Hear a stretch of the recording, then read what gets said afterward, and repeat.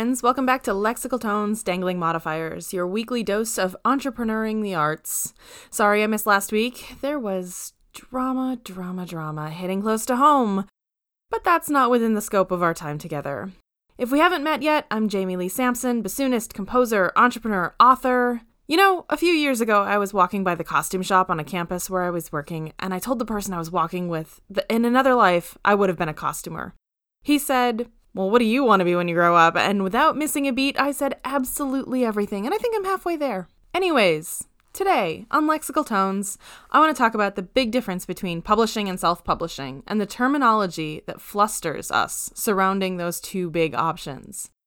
Publishing is, traditionally, the way we get our music into the hands of performers. One of the coolest things I did in Italy on one of my visits was take the English tour of La Scala, the famous opera house in Milan. Inside, you'll find statues of composers whose music has echoed there throughout the centuries. Outside, though, there's a statue of Giulio Ricordi. He was not the founder of the publishing house that we know best for putting out the works of Puccini and Verdi, but he did build its reputation to prominence. At the base of this statue, quite literally at his feet, are the names of 4 composers. I took pictures while I was there, and I had a great time, really, I did. I highly recommend the tour, but months and years later, I still think about the symbolism of this statue. He quite literally welcomes you to the opera house with the composers he represented at his mercy. Publishing was, at one time, the best option for all composers and authors. The creator sells their copyright of their work to a publisher who distributes it to the great wide world. The composer keeps their focus on new works while the old slowly earn passive income in the form of print royalties. That's right, passive income, this thing I've been talking about for weeks, it's not a new concept. The problem is, print royalties from publishers are usually really low. Common rates for composers are about 10% of list price. Occasionally, you'll see something as high as 13%. Pause. Wait, what? What's list price? There are several different price points when it comes to talking about scores and saleable goods. List price is the one that we usually refer to when we're talking about how much a score sells for. For example, I have a work for solo bassoon called Frozen Landscape. If you search for that title on the Adjective website, you will see that it sells for about $21. If I had published that score through a traditional publishing contract, I would get about $2.10 each time it was purchased. If you search for the same piece on Trevko Varner or Forest Double Reeds, you would see the same price or a really similar one. Why buy from one over the other? It depends on where you want your money to go. There's a difference between creator, publisher, and distributor.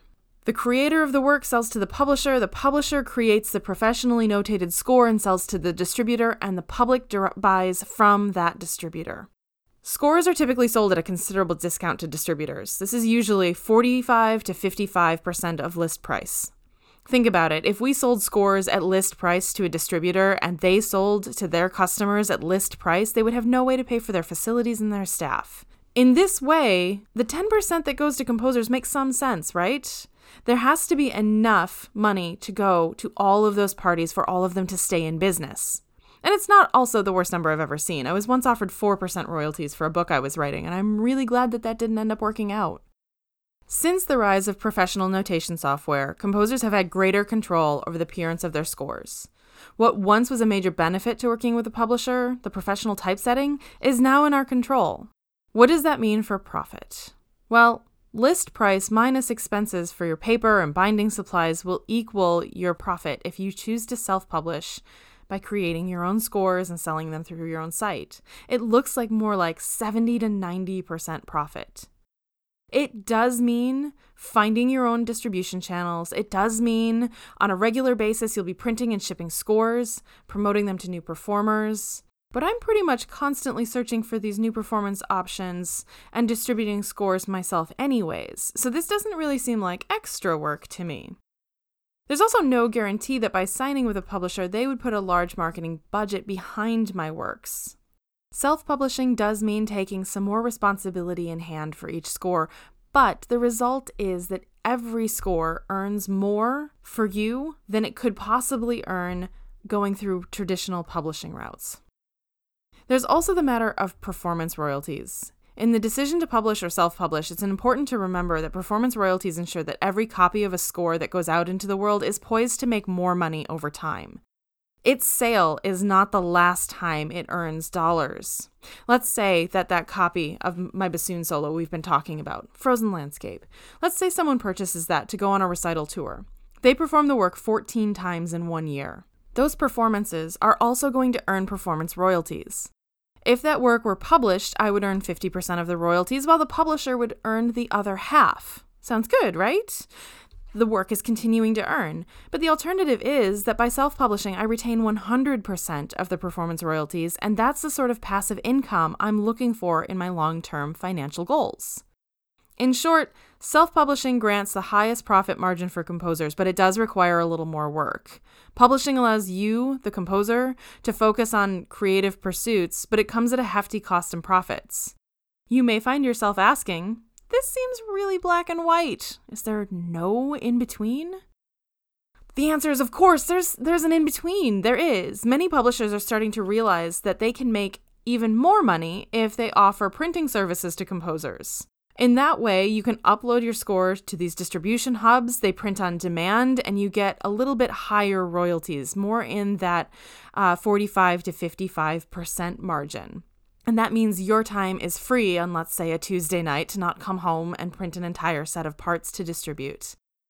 Much like in the other areas of income we've talked about this season, you get to curate your own experience as far as how far you go towards traditional publishing or self-publishing or where you may fall in between.